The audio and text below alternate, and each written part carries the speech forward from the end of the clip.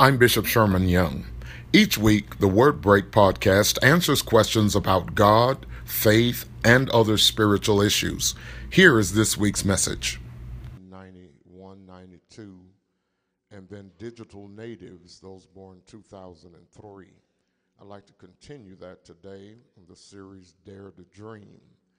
Shall we pray? Father, we thank you today as we come before the Word of God. We have no judgment for the Word. The Word finds us, and the Word instructs us, prepares us. Faith comes by hearing, and hearing the Word of God. Let your will be done today, we pray. Anoint every ear to hear, every heart to receive. Anoint us to grow in Jesus' name. And all the church will say amen. Next month, I'll be speaking to women from the series titled Wise Woman, with Mother's Day being in the heart of next month. The month of June, Men Who Would Be Mighty. The series is entitled God's Man.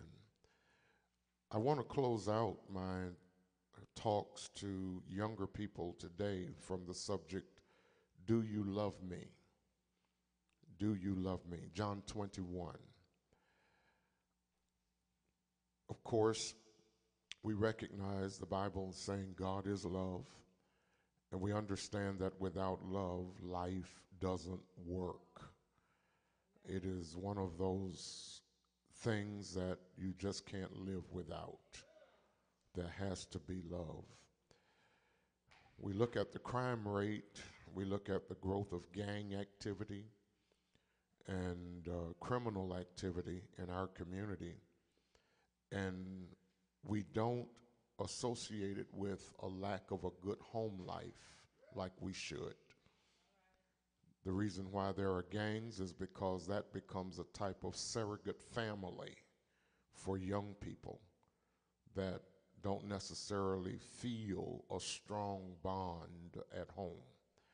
That is not to say that every gang member does not have love in the home, but certainly statistics show that where there is a lack of love, that there is high crime, there's a lot of problems in the schools, there's a lot of rebellion with students, and so much of it can be traced directly to the love relationship in the family. Children often act out at school because that's the only place where they can really act out. And so I want to talk about love for a few minutes today in the shortest sermon of the series. And I'd like for you to look with me at John 21:17. Now, leading up to the 17th verse, you will remember that Jesus, resurrected from the dead, meets his disciples on the sea. And there he has prepared fish for them in a skillet. And the word of the Lord says that after they had dined, he talks to Peter. And he says to Peter, do you love me more than these? Now you remember that goes on 3 rounds. Yes, Lord, I love you. He said, feed my sheep. Do you love me more than these? Yes, Lord. Second time, feed my lambs. This is the third time. This verse is the third time, and you have it before you in the New International Version. Would you read it with me, please? This one verse, John 21:17. Let's read it with good voices. The third time he said to him, Simon, son of John, do you love me? Peter was hurt because Jesus asked him the third time, do you love me? He said, Lord, you know all things. You know that I love you. Jesus said, feed my sheep. Now, let me read it to you again with a little paraphrase. The third time, Jesus said to Peter, Simon, son of Jonas, which is also John, do you love me? Oh, Peter was hurt because Jesus asked him the third time, do you love me? He said, Lord, you know everything. don't you know that I love you? Jesus said, feed my sheep. Now, the New Testament was written in Greek. The Old Testament was written in Hebrew. Jesus spoke in Aramaic. So we have three languages to deal with. We have the Old Testament Hebrew, New Testament Greek, and Jesus talking in Aramaic. So when we translate the New Testament to English, the English language is not very good. It's very young and underdeveloped even to this day. Therefore, we have words that we have to use that have different meanings, and you have to look at the context to see exactly what that word is talking about. For example, let's take something simple. What does the word R-E-A-D spell? Read? Well, I saw it once and we pronounced it read. It would say, I will read a book, or I have read the book, both R-E-A-D. Is that right? Well, if R-E-A-D spells read, what does R-E-D spell?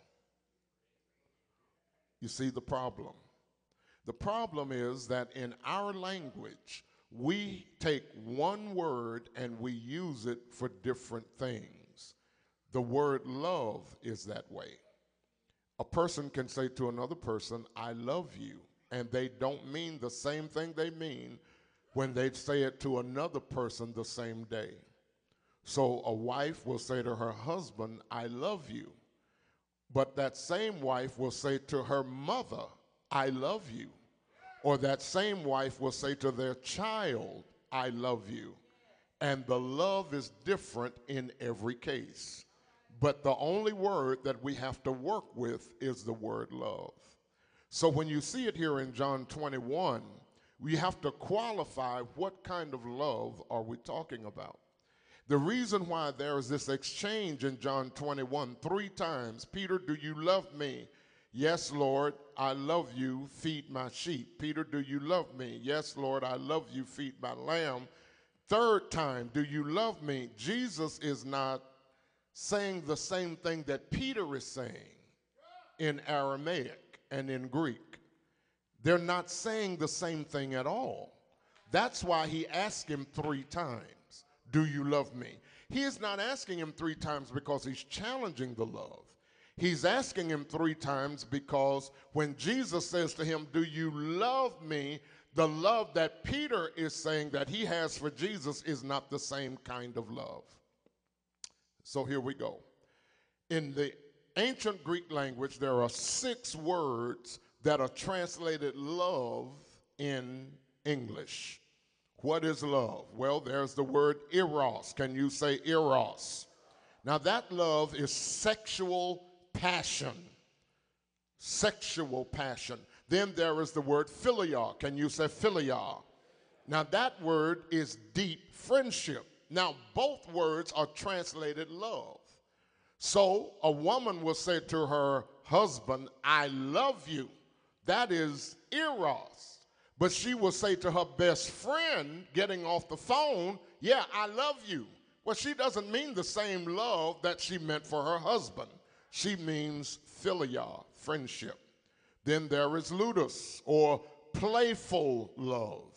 Then there is agape, which is fatherly love. It's God's love for everyone. It is a protective and providing love. Then there is pragma. Would you say pragma? That's a long-standing love, which means I've loved them a long time. I haven't talked to them in years, but I still love them. There is philusia, which is love of the self.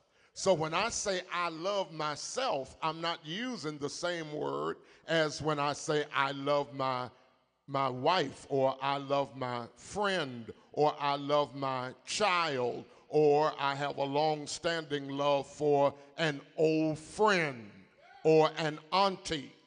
You see, the English language is so short, and it runs so short that when we hear somebody say, I love you, we often get it confused.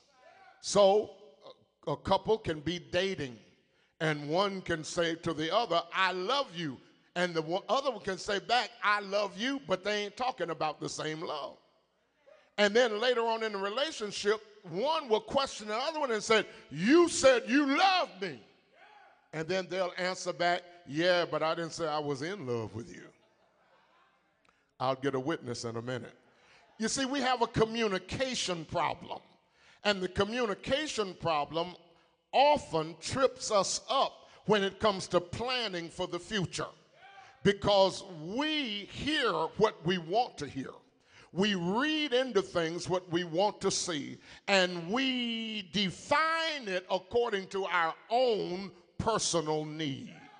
And as human beings, we mistakenly measure success in life by eros and philia more than we do agape.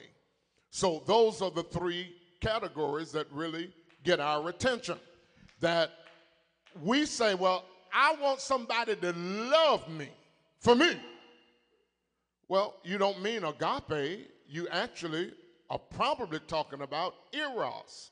You want to be romantically tied to someone. You want a romantic relationship with someone. Well, you can't define your life by eros, because the truth is you can eros many people in your lifetime. I know that there are some that would say, well, I don't think you can love but one person in your whole life, and that, that's the love of your life. Well, that's nice to say. But the truth is, eros can turn on and eros can turn off.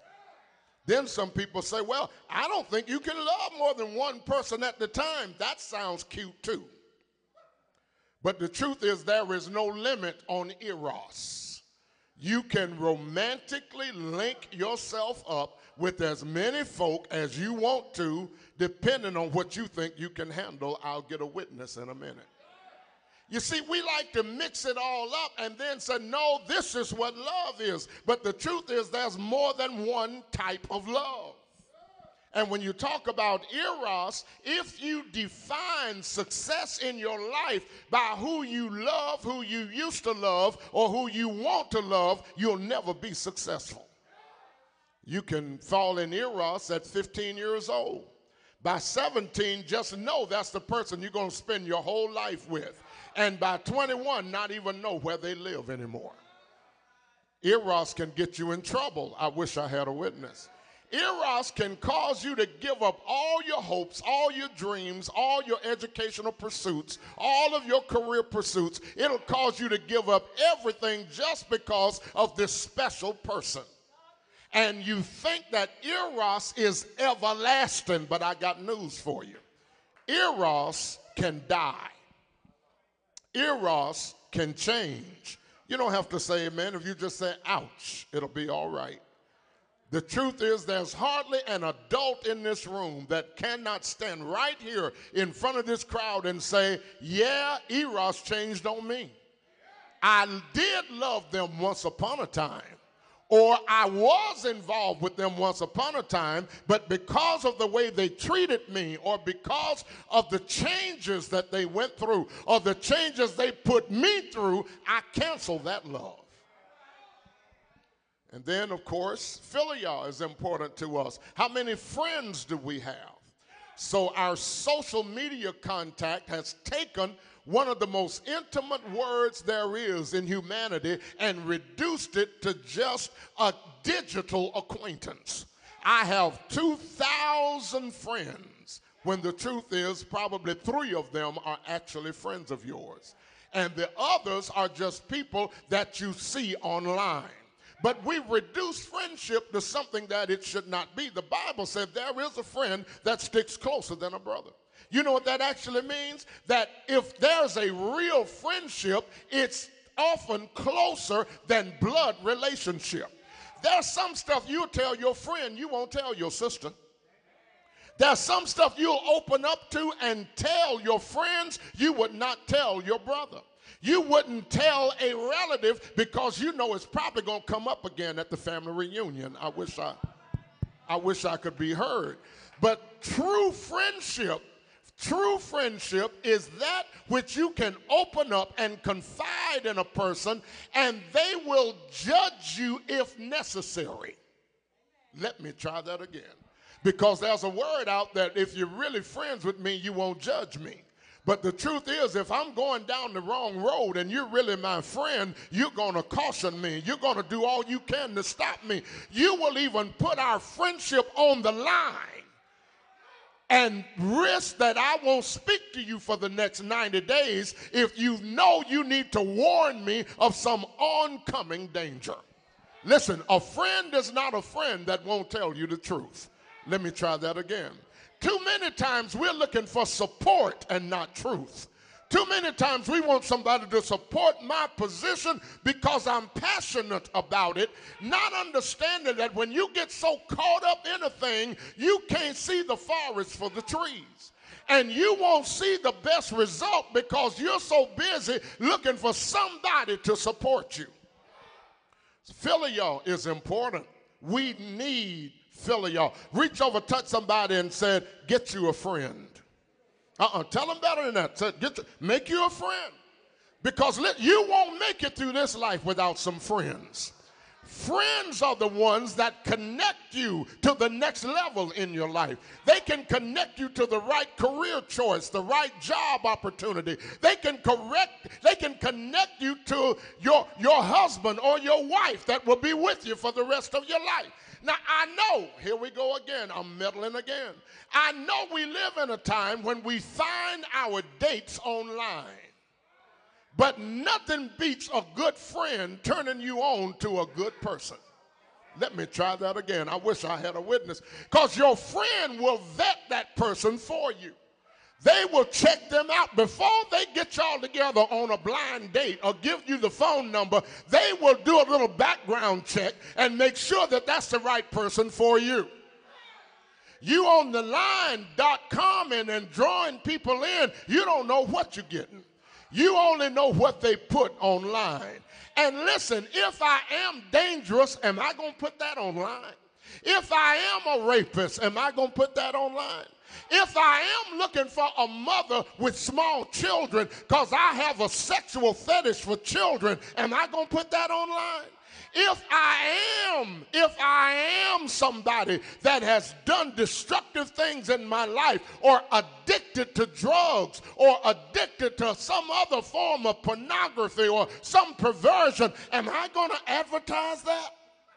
So I got to be careful. I wish I could find a witness in this church. I got to be careful that when I'm on the dating circuit, that I know what I'm getting myself into. So I don't want them to pick me up at home because I don't need them to know where I live. I'll just see you at Starbucks. I'll get a witness in a minute. Or we'll just meet at Panera Bread, and we won't ride together. We'll just meet at the restaurant. But I don't want you to know where I live because I don't know what kind of fool you might be. And I don't know what kind of risk I'm taking, or I don't know what I'm exposing my children to. I wish I could get a witness. We trust people too easily. And just because they're cute, help me somebody, just because they're tall, just because he's bow-legged, just because he's fine, just because she look good, don't mean that I need to risk my life and my health with that person. But if I could just get me a friend that could turn me on to a friend of theirs, my friend will help me check them out. And I can say to my friend, what kind of a guy is he? And my friend said, he's pretty good. He had some problems, but I've been watching him, and all that I can tell right now, he's turned over a new leaf. I don't have a witness here. Or if I meet somebody and run it by my friend, they say, don't fool with him, he's a dog. Now, our problem is we care more about eros and philia than we do about agape. And that's what gets us in trouble. Here's what's up, church. Young people, here's what's up. When they're going through this back and forth, Peter, do you love me? And he said, yes, Lord, you know I love you. They ain't agreeing. In Greek, here's what he's saying. Peter, do you agape me? And Peter said, yeah, Lord, I phileo you. That's why he kept asking him.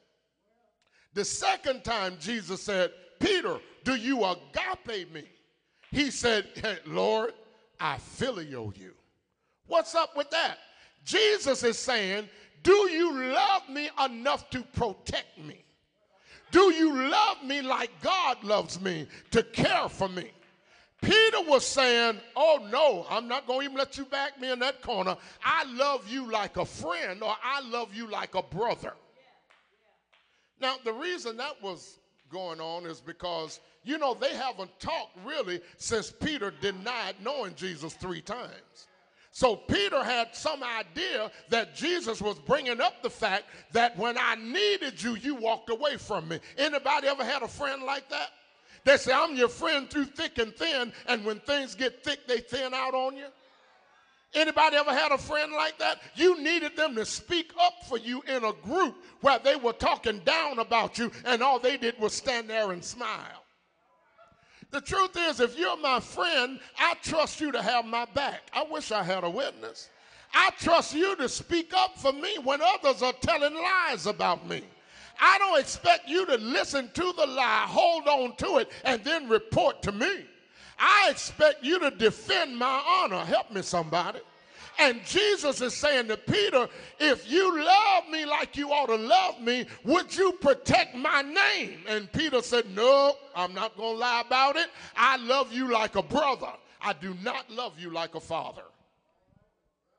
And church, in too many cases, we settle for eros and phileo when we need to understand God's love. Would you just say that, please? God's. If nobody else loves me, God loves me. And God loves me with all the mess and all the junk in my life. Let me try that again. Folk love us conditionally. Folk love us, you know, based on whether they can get something back out of it sometime. But God loves me, period. Let me try that again. I'm really looking for a witness because I think that we need to get reacquainted with the love of God. We're so concerned about whether God's going to bless me with a house, a car, and a job that we forget that God loves you when you're poor, broken, outdoors. That God's love is not based on what he does for me. His love is because I belong to him. And the love of God, if God treated me the way I treated him, I probably wouldn't even be here today. But he loves me. Can you say that? He loves me. I need you to say it right. He loves lying me. He loves crooked me. He loves cheating me. He loves backstabbing me. I want you to say it the right way. Don't say he loves me like you're lovable. You talk about you want somebody to love you for you. Well, that ain't nobody but God. Because whenever we look for eros or phileo, whenever we look for romantic love or friendship love, we always hide the bad stuff and sweep the dirt under the rug. The truth is, a lot of folk that love you as a friend, if they knew some stuff about you, would have left you a long time ago. But how many know we're good at hiding the truth? I don't have a witness here. How many know that we're good at deceit? And God loves us anyway. And what we've got to learn to do, brothers and sisters, is to live a life that's accountable to those who really love us. So when you feel unloved, it brings on several things. Number one, frustration. Some of you work with people on your job. It's like they're frustrated all the time. Check it out. There may be a lack of love or the awareness of love in their life. When young people feel unloved, it's a sense of frustration.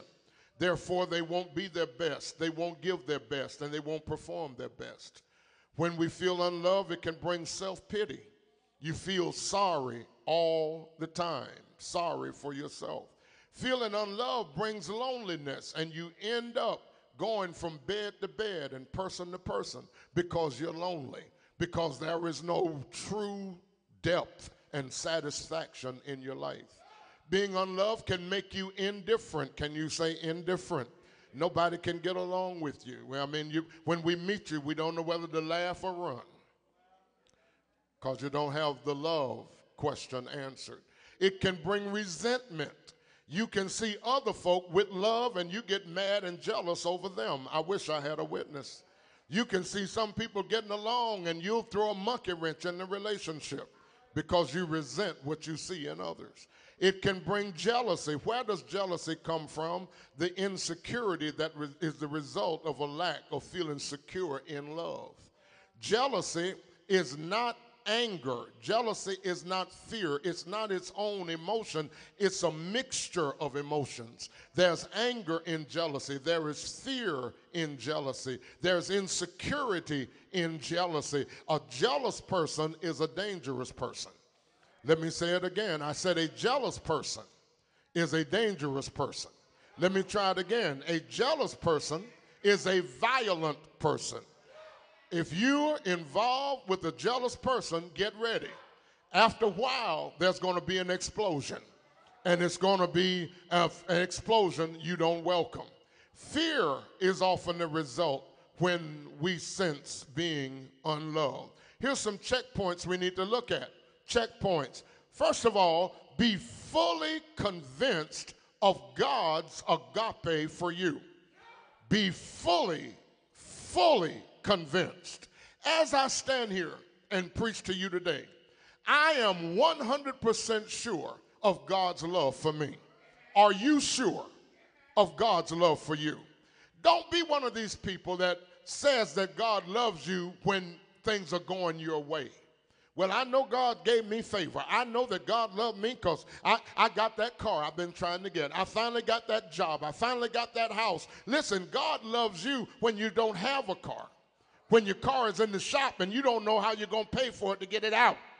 The love of God is consistent. Do I have a witness? The love of God is constant. Do I have a witness? The love of God is unchangeable. Do I have a witness?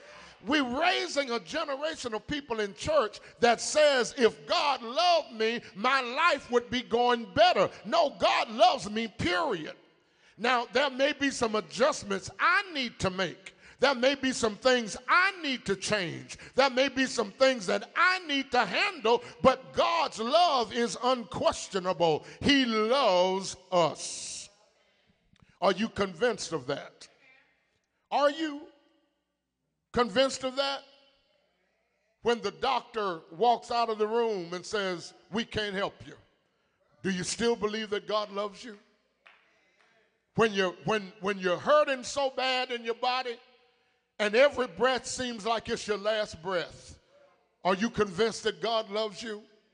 When your month outlasts your money and you don't have enough money to buy chicken to fry,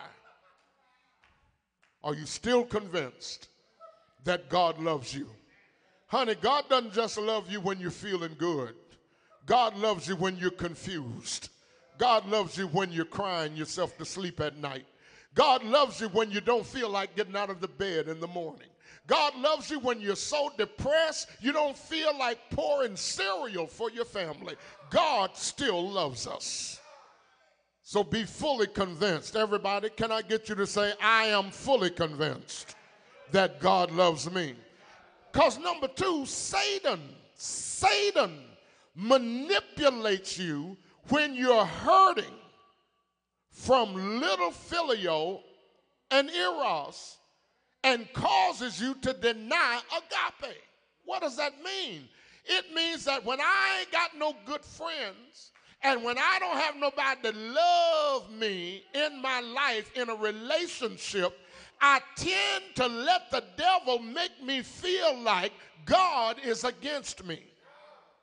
Especially nowadays, when we have so many prayer requests of people that want to be married. Funny, in so many cases, single people want to be married and married people want to be single. I'll get a witness around here in a minute. And there are a lot of prayer requests come in. Now, we usually get the prayer requests in churches that say, I want a mate or I want to be married. We don't hardly ever get any from the married folks saying I want to be single. That would be kind of weird.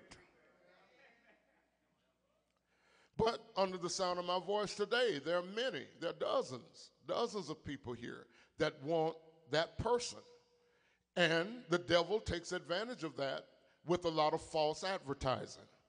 First of all, he's put this idea out there that there is a soul mate for you. So everybody's got a soul mate, or everyone has someone that is especially for them, that God made for them. That is not the truth. There is no soulmate. First of all, if there's a soulmate, you seem to be saying that y'all must live in the same town, or else how you gonna meet them? Or maybe they're in prison because they broke the law. How you gonna meet them? Or maybe they got killed in Afghanistan in the war. So there is no such thing as a soulmate. There's probably hundreds, maybe thousands of folk you can get along with. Not just one. And then what if when you meet that one, y'all don't connect right? You say, well, that's what it is. It's a soulmate. No, babe, that's a fairy tale. No, there is no one person. What if they don't want you? Or what if you're the wrong sex for them to want?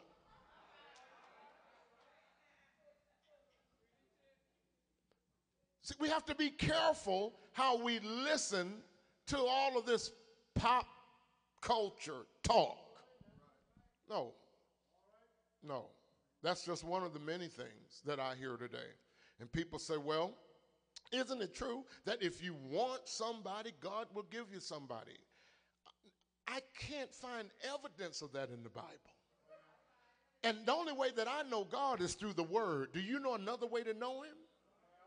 The Word never teaches that. The Word never teaches that because I have the desire in my heart that that's going to be an answer that comes along. At the same time, the Word doesn't deny it. So, if that is your faith, so be it. Believe it. But don't have a crisis in faith because you're getting older. Boy, I knew you all would shout off of this. The ushers need to get ready. They're going to be running out the door in a minute. We live in a world, and we are black people. Did I just say that? And there's been a conspiracy against the black family for decades. I don't have a witness here. You see, the other week we remembered Dr. Martin Luther King, the 50th anniversary of the shooting of Martin Luther King. The FBI immediately said after then, we will never let another black leader get to the level of prominence as Martin Luther King Jr.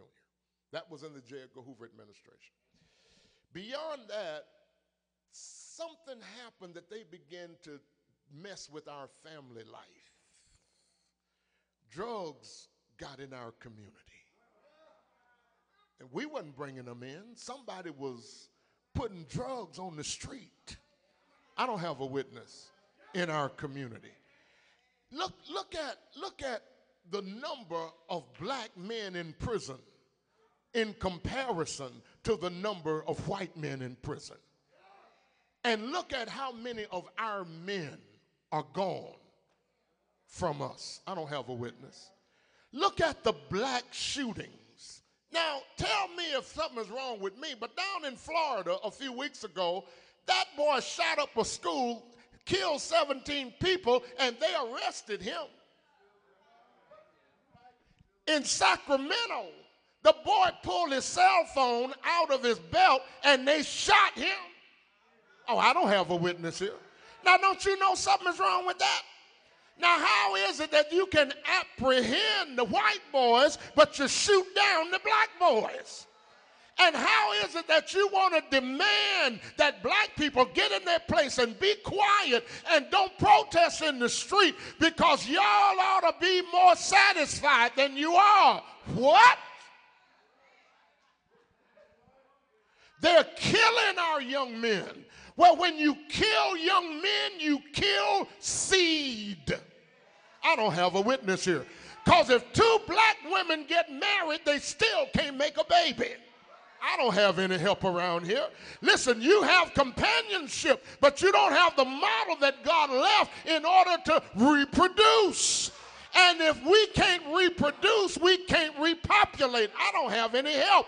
All I'm telling you, there's a conspiracy to get rid of our men. So, sister, you keep hope alive here. Believe for what you believe for. But remember that God loves you.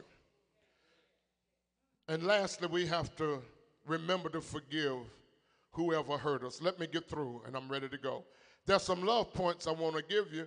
Jesus knew that Peter felt unloved. And so he initiated the conversation. Do you love me? Now check it out. Listen to what he asked him. He didn't ask him, do you think that I love you? But that's really the question. Okay, come on with me now. Y'all walk with me a little bit. See, sometimes when we're talking to young people, we ask the wrong question. Do you love me? Do you think I love you? Do you think I love you? Do you think I love you? The real question is, do you love me? Because love begets love. Do you love me? Yes, well, I love you. He didn't say, Peter, do you think I love you? No, he said, Peter, do you love me? Why? Because he knew that Peter felt that Jesus didn't love him. So we got to open up the conversation. We got to learn to communicate. Huh? Help us, Lord. We have to learn to communicate. Communicate doesn't mean gripe, grumble, or complain. Communicate doesn't mean, well, I got to get my point across. Communicate doesn't mean be hostile. If we're going to initiate a conversation, we got to take the low way into the conversation. Peter, do you love me more than these? But secondly, Jesus, knowing that Peter felt unloved, blessed him with fish. He gave him something before the conversation began. He gave him something before the conversation began.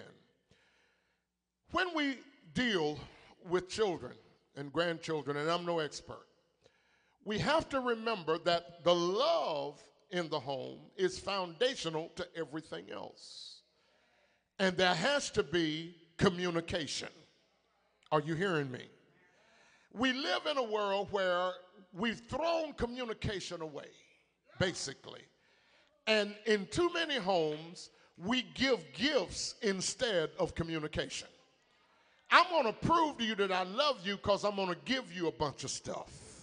So I'm going to give you the newest smartphone. I'm going to give you the newest tablet. I'm going to give you the newest laptop. I'm going to give you the internet. I'm going to give you and give you and give you.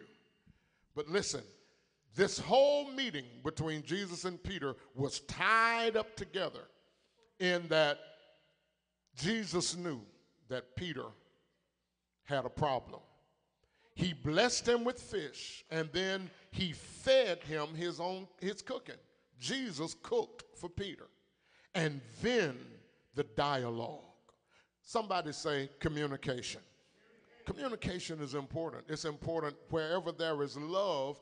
Love is always wrapped in communication. Are we communicating? And so in order to do that, he sat down with Peter. Now this is Jesus. He don't need Peter. Peter needs him. But he sat down with Peter. This is Jesus. Jesus can run his ministry. He can run the church without Peter.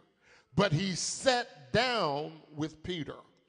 He sat down with Peter. How much time are we spending now as families? How much time do we spend? You know how it is now. Everybody gets their food in the kitchen and then goes to their own room. How much time do we spend? How much time do we spend conversing? How much time do we spend talking about things that aren't necessarily about business or education. How much time do we spend? We live in a busy culture. I can thank God for one thing in my life, and everybody can't say this, especially nowadays. When I left home in the morning for school, my mother saw me off. And when I got back home in the evening, she welcomed me in. I didn't have to wait until she got off to get home. She was there when I got there. Now, this is a different world now, and we've got different challenges now. But we still somewhere along the line have to make the time to sit down together. We still have to find the time. If it's when you get off, if it's before you go to work, if it's in between shifts, we still got to find the time. Statistics show that most of us spend less than 1 hour per day with children because things are so busy now. Does anybody know what I'm saying? And then we have to be careful that we're not nurturing our electronic devices more than we are our children. I wish I had a witness now. We have to be careful that we don't spend more time on the phone than we spend sitting down with the children. It's so easy to get addicted to the smartphone, to the internet, huh? It's so easy to get addicted to that. But listen, while we're doing that, we got to remember Satan is on the prowl. And Satan is reaching for our young people through drugs, through perversions, through other things that will get their attention and attract them away from your teaching. So we've got to be careful that we do like Jesus and sit down and communicate. Here's the last thing that shows the love. Jesus gave Peter another chance. He said, if you love me, feed my sheep. I got to tell you the truth. If it were me, I probably would have never trusted Peter again. Peter denied Jesus 3 times. Peter ran away, said he didn't know him. But Jesus gave Peter another chance.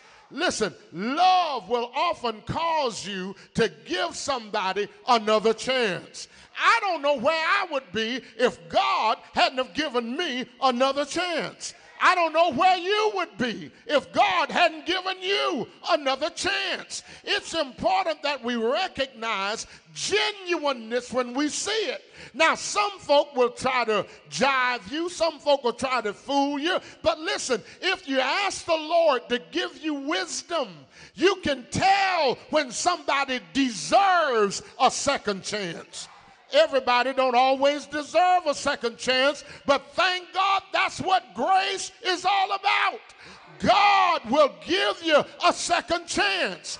And when it comes to our children, they need a second chance because sometimes it's not what they're doing, it's what we're doing, and it's what we're not doing. But I want to thank God for a second chance.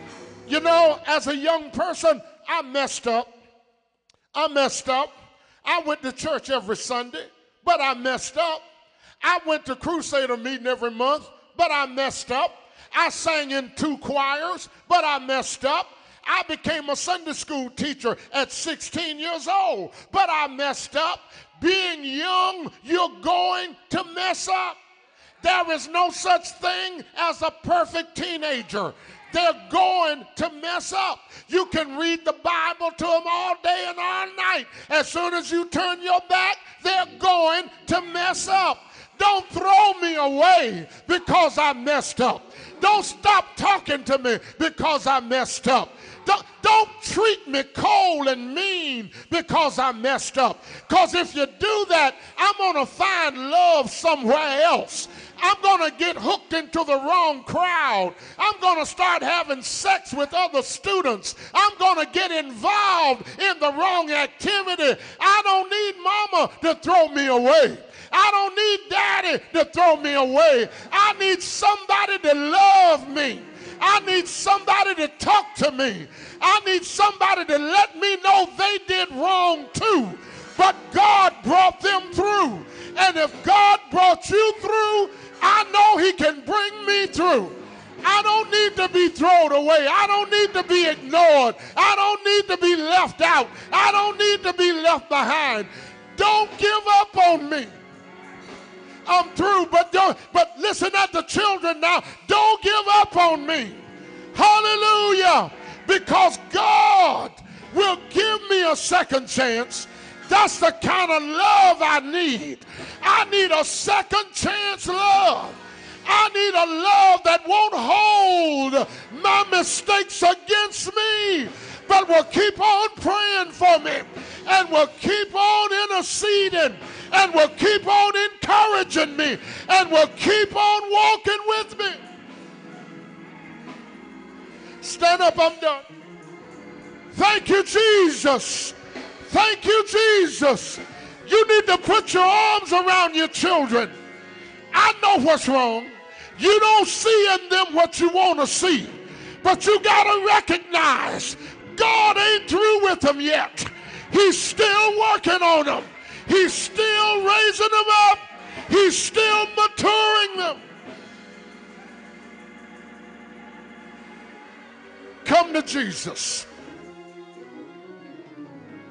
Come to Jesus.